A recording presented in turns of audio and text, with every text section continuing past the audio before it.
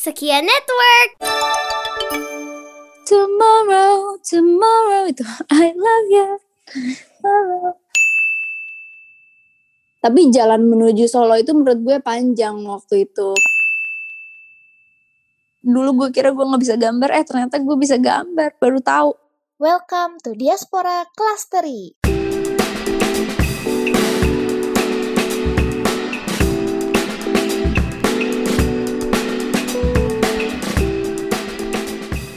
Ya semuanya, balik lagi ke podcast Diaspora Clustery bersama dengan gue Daniel Pratama di sini.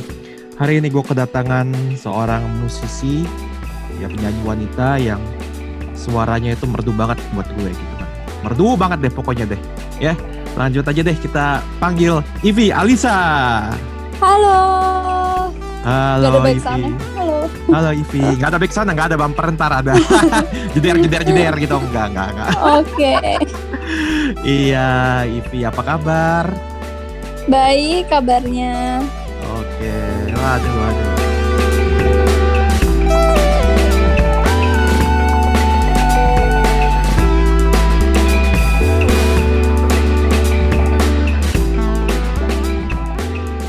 Oke, Ify, aku suka banget sama lagunya Ify kebetulan ya. Suka banget loh. Terima kasih. Sukanya yang mana? Pertama kali gue denger itu lagunya yang gitar tahun 2017. Itu pertama kali gue datang ke Jepang. Itu pertama kali gue datang ke Jepang, gue langsung denger lagu itu. Ya menemani perjalanan awal-awal gue di sini lah. Kurang lebih. Oke. Itu ya mantap. itu single solo pertama sih, gitar. Single solo pertama ya, iya itu aku pertama aku ingat banget di Spotify pertama kali dan wah mantap lah pokoknya. Oke, by the way Ify selamat ya udah wisuda. Terima kasih. For your information, kenapa gue bilang selamat udah wisuda? Karena Ify ini ternyata alma mater gue juga, di UPH juga gue. Oh iya. Iya di UPH, tapi angkatannya jauh banget ya. Saya 2006. Jurusannya apa? Gue manajemen ekonomi 2006. Oh ekonomi, oke. Di gedung F ya, gedung F masih ada kan? Iya, aku gedung B. Gedung B, masih kayak basement tuh gedungnya? Masih. Kalau F kan bagus tuh udah gedung. Oh iya. Terus Ify ini kan lulusan seni musik ya di UPH ya? Iya betul. Berarti bisa dibilang si Ify ini anak musik banget lah, si anak musik lah kurang lebih gitu kan. Wow, anak musik banget. Si anak musik. Gue beneran ya, gue ngomong si anak musik berarti beneran lu ngerti musik, bukan kayak anak lawless bang, si anak musik gitu. Enggak. Gue beneran. Nah, tapi gue penasaran deh. Lu kalau misalnya setelah belajar kuliah, belajar seni musik di kuliah gitu, ada ngaruh gak sih ke perkembangan lu sebagai musisi? Ngaruh banget sih ternyata. Sebenarnya kalau di jalanin ya rasanya ya udah belajar aja gitu kan. Tapi untuk prakteknya sendiri gue ngerasa jauh banget gitu ngelihat video nyanyi misalnya tahun 2014 sebelum gue masuk kuliah atau 2015 lah awal-awal masuk kuliah. Waktu itu gak ngerasa gimana-gimana. Ngerasa kan pas dari masuk juga bukan dari yang nol banget gitu. Maksudnya udah bisa nyanyi, ternyata jauh banget sih dilihat perbandingannya sama pas setelah kuliah. Terus gue ngeliat video 2015 tuh kayak, aduh ini jelek banget sih menurut gue gitu. Jadi mungkin sedikit banyak ternyata memberi perubahan juga yang tanpa gue sadari sih. Ke performance gue juga, ke teknik bernyanyi gue, dan untuk teori-teorinya juga. Mungkin kalau itu lebih teraplikasinya pas nulis lagu kalau itu. Tapi ya gue sama sekali gak menyesal sih sekolah musik. I see. Berarti ada momen-momen semacam lu kayak dihentakkan ke bumi gitu ya gak sih? Maksudnya apa tuh dihentakkan? Kayak lu ada ngerasa kayak kadang-kadang kan lu kan udah bisa, katakanlah kan lu udah punya karir dari sejak kecil ya, idola cilik segala macam, udah belajar musik dari kecil gitu kan. Begitu akhirnya lu belajar musik, lu baru merasa wah ternyata gue selama ini masih belum apa-apa ya gitu ya. Iya ada ngerasa kayak gitu gak sih? Iya, apalagi dari segi teknik sih terutama. Bukan yang kayak masalah fame atau gimana, bukan, kayak lebih emang kayak purely teknik. Terus juga referensi musik gue udah merasa kayak dulu tahu ini tahu itu, pas les musik kan diajarin lagu ini lagu itu referensi musik. Tapi begitu gue dicemplungin ke sekolah musik, teman-teman gue yang masuk situ tuh kayak wawasannya jauh lebih luas daripada gue kayak waduh gue ketinggalan banget ya ternyata gitu. Jadi akhirnya ya gue banyak belajar juga dari teman-teman, dari lingkungan baru, dari dosen-dosen juga. Kebetulan kalau di sekolah musik gue kan dosennya masih dibilang bisa dibilang cukup muda kan. Jadi referensi musiknya juga ternyata luas, tapi komunikasinya masih baik, nggak yang kaku banget kayak dosen sama murid banget gitu. Jadi kayak masih rasa teman gitulah kalau dosen-dosen di sana. Jadi ada ngerasa nggak kaku lah ya. Iya benar. Mungkin karena sesama musisi gitu jadi belajar banyak gitu kan. Iya, dan usia juga nggak terpaut terlalu jauh sih kalau ini. Oke. Tapi gue penasaran deh, di sekolah musik, di jurusan musik itu belajar apa aja sih? Tergantung sih, kalau gue kan ambilnya performance. Jadi emang fokus ke performance, ada yang khusus ya nyanyi Broadway, misalnya kelas Broadway ya nyanyi terus Broadway gitu, atau enggak. Untuk yang musik edukasi ya itu nanti lebih fokus kayak kalau mau ngajar gitu-gitu. Banyak lah, terus kita masih tetap belajar sejarah, teori, hearing, kayak gitu-gitu. Banyak deh, pokoknya pusing. Pusing ya? Tapi kan Pusing, akhirnya udah lulus dong akhirnya. Tapi lega banget dan senang sih gue ngejalaninnya juga. Nah, salah satu kan tadi kan kita banyak ngomongin soal teknis ya, istilahnya kan lu banyak teknis yang lu pelajari gitu kan, atau banyak hal-hal baru yang lu pelajari. Nah, bisa ceritain gak sih apa sih hal baru yang buka mata lu selama lu belajar musik secara formal itu yang gak pernah lu tahu sebelumnya? Selain referensi lebih luas, tentunya jadinya approach untuk nyanyiin lagu-lagu jadi lebih luas juga. Misalnya kalau dulu kayak suara gue kayak gini, jadi gue mau di lagu jazz, gue mau di lagu pop, pokoknya style gue kayak gitu. Tapi kalau sekarang gue lebih mengerti lebih kayak attitude untuk nyanyi. Misalnya klasik, ya gue nggak bisa dong naruh suara gue yang original di lagu klasik. Kan pasti ada attitude-nya sendiri untuk nyanyiin lagu klasik tuh seperti apa, cocoknya gimana, penggunaan vibranya kayak gimana, kayak gitu-gitu sih yang sedetail itu. Atau enggak di Broadway, kayak nggak bisa gue cuma ngandelin suara doang. Ternyata di Broadway itu bukan sekedar nyanyi tapi juga berkomunikasi lewat lagu. Jadi ekspresi wajah itu dilihat banget, terus juga intonasi penggunaan nada suara lo bukan nyanyi tapi itu sambil sedikit kayak ngomong gitu. Jadi kayak banyak banget lah ilmu-ilmu kayak gitu yang I see gitu. Gue benar-benar baru belajar tuh pas kuliah itu. Oke. Luar biasa. Nah, kan lu kan udah sebelum kuliah musik ini kan lu udah ada karir lah istilahnya, seperti yang gue bilang di awal, udah ada karir, udah bisa nyanyi juga istilahnya gitu. Pertama kali lu bisa nyanyi itu dari umur berapa? Umur kayaknya 4 tahun kali ya. Jadi awalnya tuh piano dulu sih sebetulnya. Terus Selalu karena ya waktu dari piano itu dulu. Rata-rata ya. dari piano. Terus waktu itu gue karena jarang ngomong, anaknya kayak pendiam pemalu gitu. Terus akhirnya disuruh les vokal biar lebih bersuara lah gitu. Taunya gue suka dari situ sih awalnya. Jadi dari situ pertama lagu apa yang ngebuat lo jatuh cinta istilahnya? Apa sih yang pertama kali denger lagu apa? Lagu pertama itu kalau nggak salah Tomorrow dari musicalnya Annie deh. Atau Over the Rainbow ya, antara dua itu deh lupa. Kayaknya Tomorrow dulu deh. Tomorrow itu I love you. Wah, adem sih. Mantap. Terus akhirnya kalau nggak salah lu coba setelah lu akhirnya mulai dari piano dulu akhirnya bisa nyanyi. Nah, siapa yang mengencourage lu untuk belajar nyanyi? Bokap kah atau siapa? Guru sih lebih tepatnya. Jadi awalnya tuh kalau piano memang orang tua beliin piano mainan tuh yang kecil, terus tiba-tiba gue kelihatannya suka nih dengan si piano ini karena waktu itu gue tiba-tiba otodidak mainin lagu gitu tanpa gue belajar kan. Terus kayak orang tua kayak, kamu belajar dari mana? Terus akhirnya lah nggak tahu, aku bilang gitu. Terus akhirnya dimasukin ke les musik di Farabi waktu itu. Terus Farabi ya. kalian waktu itu kayak, Bu, ini ada promo kelas menyanyi gak mau sekalian? Terus kayak kebetulan banget guru gue bilang kayak gitu. Kayak, Bu, kalau misalnya ada les vokal kayaknya sebenarnya anak ini suka nyanyi, cuman dia pemalu gitu. Terus begitu les vokal, gue dapet kesempatan manggung sana sini gitu. Jadi ya kayak seru aja sih dan melatih juga kali ya biar gue gak pemalu itu. Lu dari kecil, berarti dari umur kecil udah manggung dong kesana sini dong? Iya, tapi beda ya. Kalau dulu tuh lebih Kalau di Farabi kan gue sering ikutnya choir gitu. Jadi kayak bareng-bareng gitu. Jadi gue kalau misalnya solo sih beberapa kali aja ya.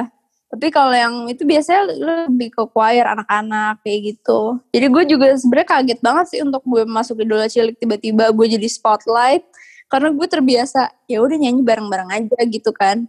Tiba-tiba harus nyanyi sendiri. Gue ya kaget lah waktu itu gitu. Nah, itu gimana ceritanya bisa masuk Idola Cilik tuh? Itu lewat jalur sekolah musik juga. Jadi Oh, gue nggak tahu di referensi tuh. gitu ya? Bukan, tetap audisi juga, tapi nggak ngantri. Maksudnya kayak si orang stasiun TV-nya yang datengin ke sekolah musik kita gitu, bukan kita yang ikut audisi. Biasanya kan tuh yang kalau di TV-TV itu yang ngantrinya beribu-ribu. Nah, gue nggak pakai jalur itu. Gue karena gue les di Farabi waktu itu, gue cuma ditelepon kayak datang aja ya kayak biasa les gitu. Terus kayak ya udah gue kan biasa aja kayak mau datang les itu di cabang gue yang biasa juga lagi. Kayak nothing tulus banget. Gue juga nggak tahu bahkan itu audisi apaan. Waktu gue kira kan dari dulu kan sering audisi tapi buat choir. Misalnya audisi terpilih ya ntar ikutan manggung choir gitu. Jadi audisi itu menurut gue hal yang sangat biasa gitu. Akhirnya gue setelah audisi tiba-tiba minggu depannya gue ditelepon, ini udah masuk 100 besar. 100 besar apa gitu. Baru gue kaget kalau tiba-tiba lagi ada acara yang heboh gitu di stasiun TV. Itu waktu kelas berapa lu? Kelas 5 SD. Gue bahkan gak pernah nonton TV, makanya gue kaget banget sih. Lu kelas 5 SD akhirnya masuk Idola Cilik sampai ke tahap berapa sih lu? Gue lupa. Sorry. Gue kayak kalau gak salah ya waktu itu 12 besar deh. Dari 16 kan. 16. Berarti masuk TV lah ya?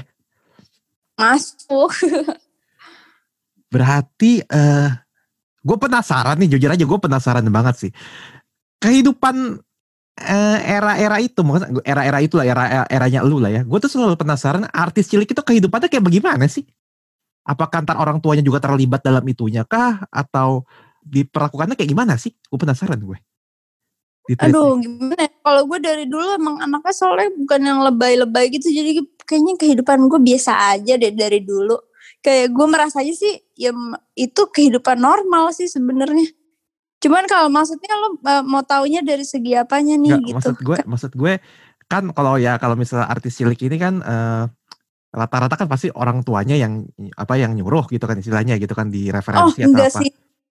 Enggak sama sekali orang tua gue, pas gue masuk 100 besar kan ditanya lagi, Ify kamu beneran mau? Soalnya ini kayak pasti panjang sih, bukan kayak masalah seminggu 2 minggu. Ini kayak kamu harus terima konsekuensinya kalau misalnya kamu tiba-tiba masuk grand final atau kamu jadi terkenal gitu. Gue diajak ngomong dulu serius sama bokap nyokap gue karena ya itu tanggung jawab juga dan pastinya gak mudah lah buat anak kecil tiba-tiba ngerasain terkenal, dikenal orang, terus gimana sih rasanya kan pasti kehidupan gue berubah kan gitu. Terus gue bilang kayak ya udahlah cobain aja orang udah masuk, gue bilang gitu kan sayang.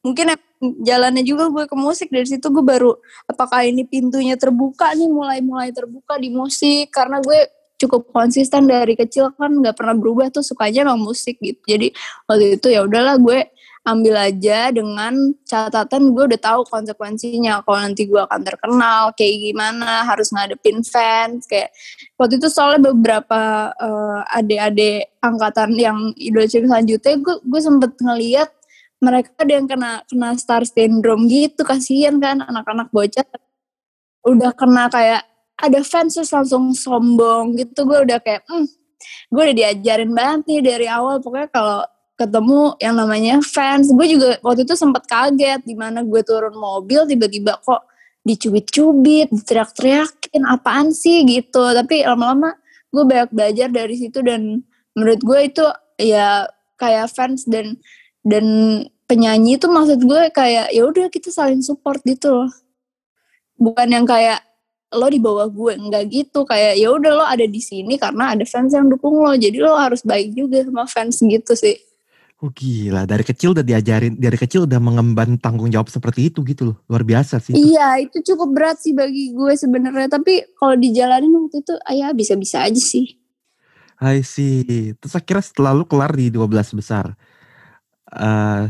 apa yang lu pelajari selama lu ikutan kompetisi di usia yang begitu muda, begitu kecil bahkan? Oh, yang gue pelajari, ya banyak banget sih, terutama stage fright juga. Dulu kan gue jarang manggung, gimana tiba-tiba kayak setiap minggu harus manggung di TV, dan ketika era itu teknologi yang belum secanggih sekarang gitu. Orang-orang jadi kan fokus nonton TV tuh setiap hari Sabtu atau setiap hari apa ya, lupa waktu itu. Jadi kayak semua orang, kalau gue udah punya WhatsApp sekarang, mungkin orang-orang pada WhatsApp kali ya, kayak ini penampilannya gini gitu gini. Jadi waktu dulu tuh yang diteror tuh nyokap gue gitu, kayak penampilannya gini gitu. Aduh, cuman gue kayak nggak terlalu dengerin juga sih. Gue cuman fokus ke minggu ini, gue fokus ke minggu depan gitu aja terus. Oke. Akhirnya, tapi setelah itu kan setelah berapa tahun berlalu akhirnya lu bentuk grup Blink ya? Iya. Sebentar, sebelum ini gue mau lucu-lucuan dikit nih. Sudah berapa banyak orang yang nyangka Blink itu Blink-182? Iya lumayan sih awal-awal, banyak yang nyindir, terutama cowok kali ya fansnya Blink-182 itu kan, cowok-cowok jadi kayak ngelihat bocah-bocah, cewek-cewek namanya Blink, ngapain nih orang-orang, pasti pada kayak gitu kan. Terus waktu itu gue nggak tahu emang ada nama grup band Blink-182 tuh gue nggak tahu, karena ya udahlah ya, anak kelas 1 SMP tahu apa tentang band-band Iyalah, gitu, itu, apalagi band laki gitu, itu kayak band jauh lagi. banget dari musik Kultur yang gue jauh dengerin banget gitu.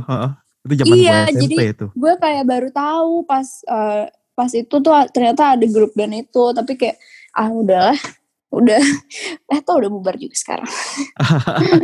Tapi hubungan masih baik-baik aja dong, masih kontak dong kali ya? Baik-baik banget sih, kita emang masih suka ketemu gitu. Tapi kalau berempat kayak kita masing-masing punya kesibukan sendiri, agak susah, tapi kayak kadang janjiannya sendiri-sendiri gitu. Kayak misalnya aku sama Feby atau nggak sama Sylvia doang, atau bertiga doang gitu. Kayak kalau ngumpul berempat tuh langka sih. Yang dari Idola Cilik, lu sama Sylvia ya? Iya, sebenarnya dulu ada namanya Ashila, tapi dia udah keluar duluan dari Blink. Jadi Blink awalnya 5 terus jadi 4 gitu. Ashila solo Okay. duluan. Iya. Wah. Terus akhirnya lu setelah berapa lama akhirnya solo kan di 2017 dengan gitar. Oke, waktu itu kalau nggak salah si Gerald Situmorang ya, pacar lu juga sekarang gitaris ya. Betul. Oke, dan pertama kali gue denger gitar itu tahun 2017 tuh gue kayak apa ya? Gue punya istilah tersendiri sih. Gue kayak dengerin suara lu itu kayak gue dengerin penyanyi soundtracknya Disney atau apa ya? Serius? Gue dengarnya kayak suara lu tuh Disney banget kalau bagi gue. Ya bagi gue istilah gue nggak bisa menjelaskan dengan baik, tapi bagi gue kalau gue dengar itu suara lu kayak Disney banget. Atau kalau misalnya buat gue yang main game, lu itu kayak ngisi soundtrack lagu game bagus tuh, Final Fantasy. Kayak gitu bagus. Oh iya, gue nangkep maksudnya yang soft-soft gitu ya. Iya, Suaranya betul. tinggi-tinggi soft gitu. Tinggi soft gitu. Kalau begitu gue denger nih, anjir, nih orang nih anak nih bisa nih kalau misalnya jadi soundtrack Final Fantasy nih atau game Amin. Square Enix. Please, Amin. ayo game. Aku bersedia mengisi soundtrack. Kebetulan nanti saya kalau misalnya ntar gue pulang dari Jepang, gue bakal bikin game, gue hire lu sebagai soundtracknya. Amin. Oke, dulu aja. siap. Aminin dulu aja. Amin. Nah, pertama kali memutuskan terjun solo, itu siapa yang menginisiasi? Sendiri, karena dulu sebenarnya dari sebelum Blink pun mimpi gue setelah Idola Cilik tuh gue udah kayak oke, fix nih musik nih gue suka gitu. Terus tapi jalan menuju solo itu menurut gue panjang waktu itu karena umur gue nanggung. Jadi kalau misalnya di umur gue ikutan Blink itu kan SMP kan. SMP tuh menurut gue lagu cinta-cintaan banget tuh belum, tapi lagu anak-anak juga udah enggak gitu. Iya sih, benar-benar.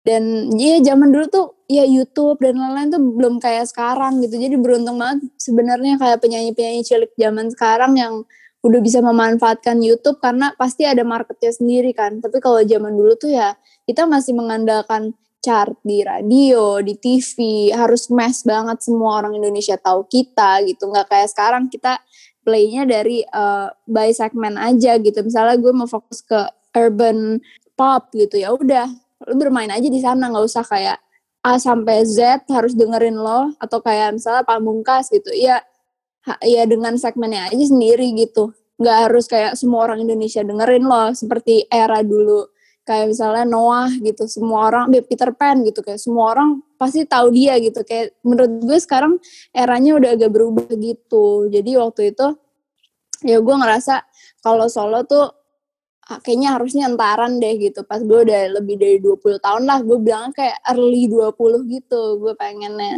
Terus pas banget kan Blink kontraknya udah beres, terus kita udah kayak yaudah gak usah perpanjang ya, iya gak usah gitu. Jadi kayak kita kocak gitu, makanya bukan bubar kayak musuhan gimana, tapi kayak kontrak udah habis, kita perpanjang nih, gak usah kali ya, yaudah gak usah gitu. Karena udah kayak udah tahu Iya, iya. pada Pada ini ya. kemana sendiri udah tahu, iya.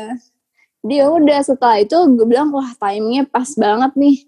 Udah terus nggak lama kemudian kebetulan gue datang ke ulang tahunnya ada session player pemain saksofon namanya Tommy waktu itu. Terus dia banyak teman-temannya datang juga gitu dan gue dari situ baru kenalan sama Gerald dan gue langsung bilang kayak Gerald mau nggak produce lagu single pertama gue gitu.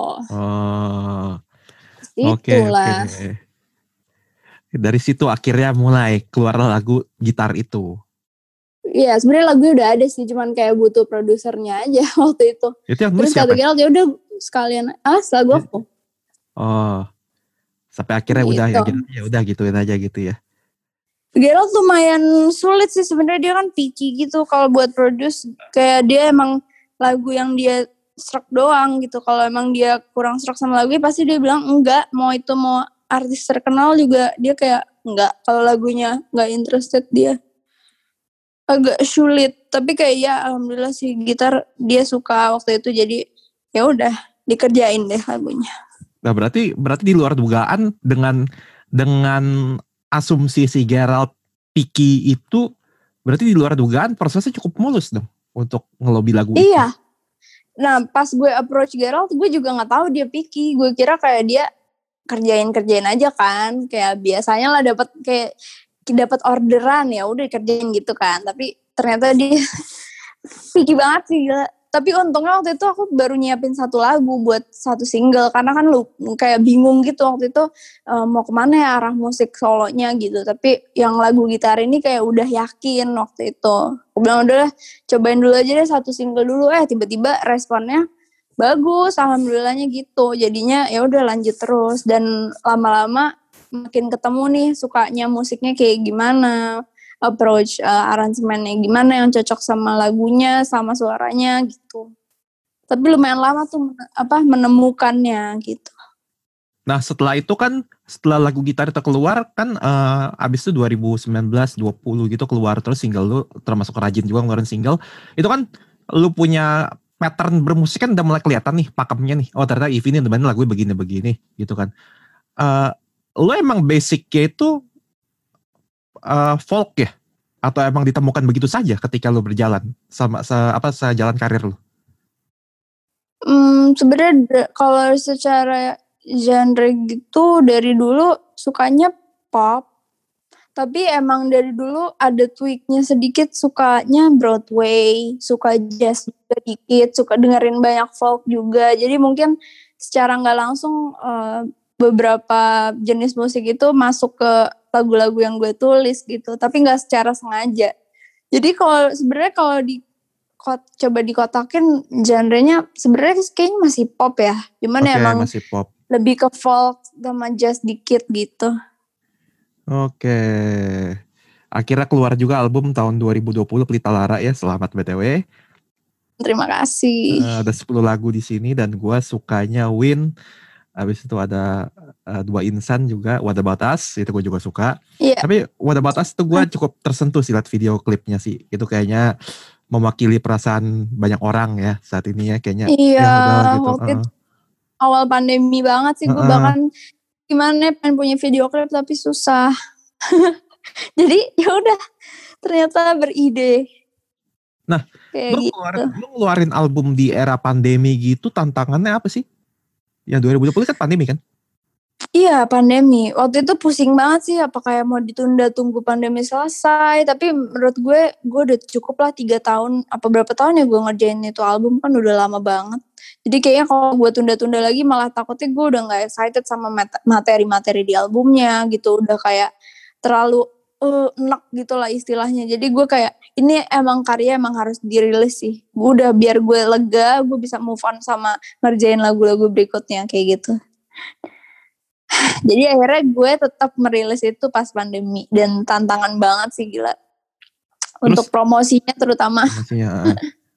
Terus seberapa leganya lu gitu setelah keluar ini album? Lega banget sih karena gue setiap promo kemana-mana pasti ditanyain kapan album gitu. Gue bilang iya sabar ya lagi dikerjain karena nah itu tadi yang gue bilang paling susah kan menemukan musik yang bener-bener gue mau, apalagi menurut gue debut album tuh ya penting lah gitu untuk perjalanan karir gue. Pasti debut album kan ya start gue berjalan sebagai solo artis tuh musiknya gimana, dan kebetulan semuanya gue ngurus sendiri juga kan. Independent artis gitu, jadi banyak banget yang diurusin sendiri, tapi emang gue yang mau sih gitu. Waktu itu udah sempat ditawarin beberapa label, tapi gue pengen coba belajar dulu sendiri gitu. Dan sampai saat ini sih gue masih nyaman dengan independent begini ya gitu. Oke, lu berarti termasuk perfeksionis dong, termasuk sama karya lu sendiri? Sangat. Lu perfeksionis apa? Sampai benar-benar gak bisa kompromi apa? Misalnya nih lagu nih ada, katakanlah satu lagu udah jadi nih, tapi kayaknya lu selang dengar berapa hari kemudian ini kayak kurang nih, sering nge-tweakin lagu sendiri gitu ya? Enggak. Gue kalau lagu tuh biasanya songwriting kan sendiri ya. Gue tuh cuman bisa umur songwriting satu lagu gue tuh gak nyampe lebih dari seminggu gitu. Jadi kalau lagu gue anggurin lebih dari seminggu tapi belum kelar tuh lagu gak akan kelar gitu. Jadi gue kalau lagi mood gue harus kerjain dan selesain itu lagu saat itu juga kalau bisa gitu. Oke. Nah setelah lagunya jadi gue itu udah 100% harus, gue gak boleh otak-atik lagi gitu. Jadi kayak itu udah 100% firm untuk songwritingnya, jangan diubah lagi. Nah udah selesai, gue baru masuk ke tahap arrangement gitu. Gue mikir pakai instrumen apa ya abis ini gitu. Nah dari situ baru diskusi sama produser gitu. Cara kerja kayak gitu menurut gue jauh lebih enak sih, karena ya gue tahu gue terlalu perfeksionis gitu kan orangnya. Jadi kalau misalnya gue ubah lagi pasti nggak akan kelar-kelar gitu. Jadi benar. gue menurunkan ego gue dengan cara kayak gitu, kayak ada waktunya sendiri-sendiri. Kalau udah songwriting selesai ya jangan diutak-atik lagi gitu. Terus begitu masuk arrangement ya fokusnya di arrangement. Begitu udah masuk recording fokus di recording. Jangan kayak lo otak-atik yang udah itu bakalan bikin pusing semua orang kan gitu. Bener sih. Udah kayak orang OCD ya jadinya kayaknya nih enggak nih. Iya. Oke. Wow, mantap. Ya, Pelita Larev bisa didengarkan di semua platform digital ya. Di Spotify, ya, udah di Apple Music ada? Ada. Di semuanya kayaknya ada deh. Semua platform digital bisa lo dengarkan. Sampai Joox gitu-gitu juga ada kok. Ada. Pelita Lara ada 10 lagu. Gue suka. Tadi lagu-lagu yang udah gue sebutin itu bagus-bagus. Oh ya, sama ini Dua Insan, Aditya Sofyan. Tadi udah dibilang juga. Iya udah dibilang juga kan ya. Nah lu duet sama Mas Adit gimana? Mas Aditya Sofyan. Rasanya gimana? Kan dia termasuk nama yang cukup senior lah istilahnya ya.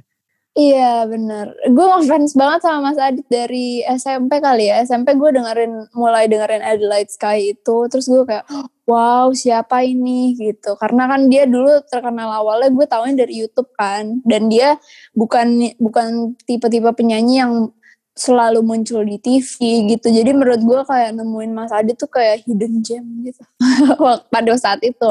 Terus gue dengerin lagi lagunya yang Blue Sky Collapse. Gue merasa nih orang bikin lagunya jujur banget ya. Terus kayak nggak berusaha dia untuk wah banget. Padahal dia cuman di bedroomnya main gitar. Terus menurut gue itu indah banget. Kayak ya udah gue dari situ sering dengerin lagu Mas Adit sampai gue solo karir ini, gue ketemu Mas Adit waktu itu di Synchronize Fest kalau nggak salah. Terus gue bilang Mas Adit, terus kenalan tapi kenalan ya gitu aja, kayak gue suka lagu lo gini-gini. Terus kata Mas Adit, wah makasih ya, udah selesai. Terus gue belum kepikiran tuh sampai saat itu. Sampai akhirnya gue lagi di Bandung, gue lagi promo lagu apa ya waktu itu, Sisa Hari kalau nggak salah. Lagi promo di radio, itu udah jam 10 malam gitu, gue udah ngantuk banget kan. Gue merem tuh. Yang di play di radio itu lagunya Mas Adit itu. Terus gue langsung bilang ke gitaris gue waktu itu namanya Austin. Din, kayaknya kalau gue duet sama Mas Adit cocok gak menurut lu? Wah gila sih Vi, cocok banget pasti. Dia kayak bilang gitu, gue jadi langsung semangat kan. Nah pulang dari Bandung itu gue nulis lagu yang gue udah bayangin itu Mas Adit tanpa gue bilang ke orangnya. Jadi gue udah bayangin nih vokalnya Mas Adit masuk di sini. Baru setelah lagunya jadi gue minta tolong Gerald untuk WhatsApp Mas Adit. Taunya Mas Aditnya mau dan excited juga sih kelihatannya gitu, karena waktu gue kirim demonya tiba-tiba malamnya dia kirim beneran mau aku yang isi, terus dia kayak nyanyi gitu demonya. Gue dari demonya udah kayak nangis sih, kayak iya harus dia. Udah tiba-tiba ya udah langsung rekaman tuh waktu itu, jeda berapa minggu. Oke, wah akhirnya selamat ya. Akhirnya lagunya bagus, udah jadi dua insan. Iya terima kasih. Oh ya sisa hariku juga tapi nggak masuk album ya itu juga bagus sih. Sisa hari sebenarnya masuk album sih, cuman waktu itu kalau yang di digital nggak ada karena agak susah. Waktu itu aku masukinnya lewat agregator lain soalnya, jadi kayak ya teknisnya lah agak problema. Iya. Problema itu macam lirik lagu aja. Itu kayak lagu tahun 90-an tau gak sih, Problema. Kayak lagunya apa tuh, kayak lagu band-band. Lu denger deh band-band 90-an Indonesia deh, Protonema, Voodoo. Nah itu tuh. Problema, tak ada problema di antara kita. Ya Allah. Ya. Tapi referensi bermusik lu kalau yang lokal dari siapa? Indonesia. Aduh lokal ya. Komposer gue banyak sih, suka komposer Indonesia tuh bagus-bagus menurut gue. Oh sekarang Chandra kan si Darusman, ya? Indra Lesmana. Gue lebih suka gue suka yang lama sih. Mas Pongki juga bagus itu nulis lagunya. Mas Pongki, Indra Lesmana, Chandra Darusman, Mas Yofi juga suka. Gitu. Jadi kalau zaman dulu ya inspirasinya kalau nggak Mas Yofi, Mas Indra sih. Karena dulu dengerin lagunya mereka. Wih lah legend lah, itu juga dari zaman gue SMP SD tuh denger lagu Kahitna, Indra Lesmana juga. Iya. Jadi kayaknya banyak terinspirasi juga dari mereka. Pengen dong kerja sama mereka. Mau dong. Semoga mau ya. Banget sih. Amin. Oke. Nah sekarang kan lu udah bisa dibilang satu album udah ada. Ya kan, dengan singlenya juga cukup banyak lah katakanlah. Lu ke depannya mau bagaimana? Apakah ada mencoba keluar dari zona nyaman kah? Atau mencoba yang sudah ada kah gitu ke depannya sebagai solois? Gue lagi mempersiapkan sesuatu yang seru sih, tapi gue belum bisa bilang. Pokoknya sesuatu yang seru deh, insya Allah akan rilis di tahun ini, di pertengahan tahun ini. Wah bentar lagi dong. Itu iya, lagi dikerjain. Proyeknya lumayan menurut gue sih nggak ketebak gitu. Jadi kayak, kok bisa gitu. Nah setelah itu baru mau fokus ke mungkin single atau album kedua, aku belum tahu, belum kebayang. Tapi yang jelas mau project ini dulu. Semoga musik ya. juga kok. Semoga ya. Oke. Nah sama satu lagi kan tadi kan lu bilang Broadway gitu kan, terinspirasi dari Broadway sama segini. Kalau menurut gue pribadi sih, kayaknya Indonesia, ini gak tahu ya, ini correct me if I'm wrong ya, buat pemirsa dan buat lu juga, mungkin referensi gue kurang. Kayaknya Indonesia itu belum banyak ya, yang semacam sejenis teater atau drama musikal gitu. Nah lu tertarik gak sih bikin gituan? Tertarik, sebenarnya banyak kok drama musikal di Indo, cuman mungkin emang segmented juga kali ya. Iya. Tapi gue sering nonton dan menurut gue sih bagus-bagus. Si castnya udah bagus-bagus. Terus juga iya udah bagus-bagus ya secara acting dan vokalnya tuh udah prima, bukan yang kayak aduh masih pici-pici, enggak. Udah menurut gue udah bagus sih sebenarnya. Cuman ya mungkin perlu lebih banyak recognition dari orang-orang. Itu. Ya. Semoga nanti bisa kejadian ya lu bikin teater musikal ya. Pengen main sih, at least sekali lah dalam hidup ini. Iya, lu cocok tahu kayak gitu-gitu. Apa sih teater musikal gitu, kalau gue liat suara tuh mendayu-dayu, soalnya enak. Oke deh, nanti ya gue coba. Gue udah bilang sih waktu itu sama beberapa orang kayak gue pengen dong kalau ada musical yang cocok, gue pengen kayak cobain gitu. Soalnya gue udah sering denger kan kayak teater live kayak latihannya lama, susah gitu-gitu. Tapi gue kayak ya udahlah, setidaknya gue akan coba nih sekali, pengen gitu. Oke. Terus selain industri, tadi kan masih kita ngomongin soal seni ya, masih dari seni musik, seni Broadway. Lu ada terinspirasi dari seni lainnya nggak sih? Ya misalnya konten kreator lain atau seni-seni lain gitu. Contohnya? Misalnya lu juga hobi apa ya? Kayak bikin video atau fotografi atau Fotografi sih lukisan gitu. suka. Fotografi suka. Iya, fotografi suka. Terus gambar lumayan, tapi baru-baru ini aja sih. Waktu itu punya hobi baru ngecatin pot. Oh, hobi Karena khas pandemi banget tuh, tanaman semua ya. enggak tanaman sih, lebih ke Pot potnya. ya? Oh Kalau iya tanaman iya. agak kurang mengerti. Gitu, jadi ya lumayan lah ngisi-ngisi waktu kan. Terus lama-lama gue jadi lebih explore gambar juga dari situ. Kayak ternyata gue bisa. Karena dulu gue kira gue gak bisa gambar, ternyata gue bisa gambar. Baru tahu. Skill unlock ya? Skill unlock ya? Bener sih. Iya. Oke.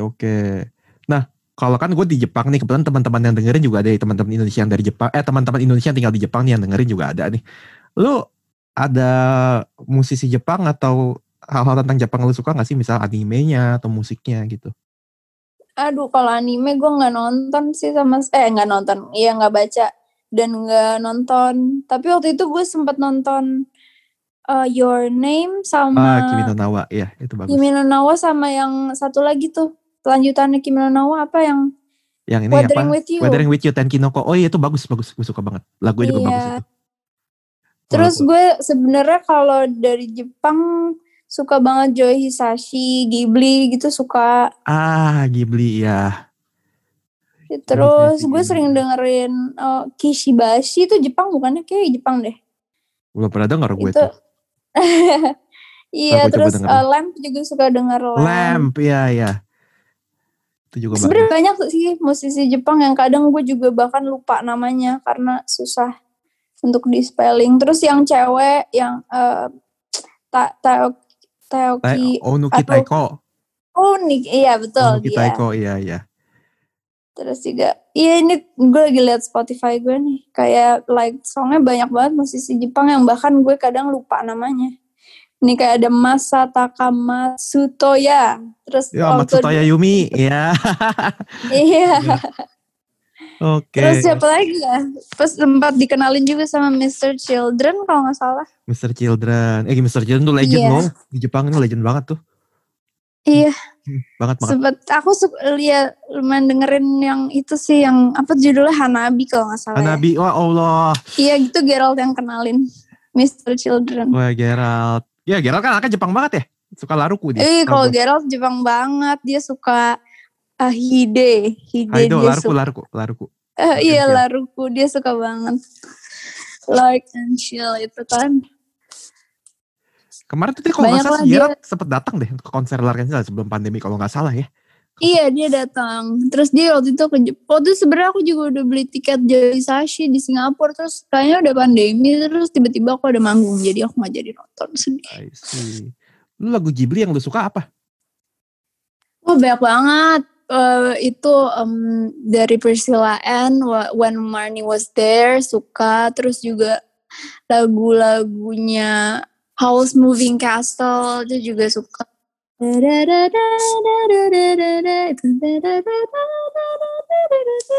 Bagus-bagus deh lagunya. Sama ini, lu tahu Porco Rosso gak? Apa tuh? Apa Ghibli juga yang pilot babi jadi pilot. Itu juga bagus tuh lagu-lagunya. Belum nonton itu malah.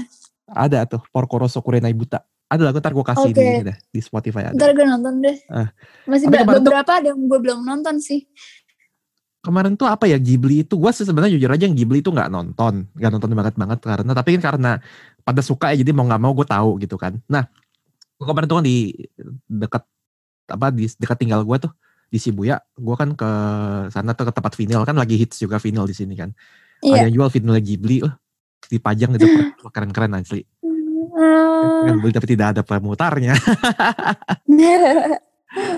Oke Vi, terakhir deh. Ada gak sih pesan-pesan buat sekaligus promosi tentang lu ke teman-teman Indonesia yang tinggal di Jepang, Vi? Waktu tempat saya persilahkan. Wah, sejujurnya aku pengen banget bisa nyanyi di Jepang dan bisa rilis album versi Jepang, karena waktu album aku sebenarnya dijual juga tuh di Tower Records itu ya. Tower Records, iya. Ntar gue cari. Iya, ada di Tower Records.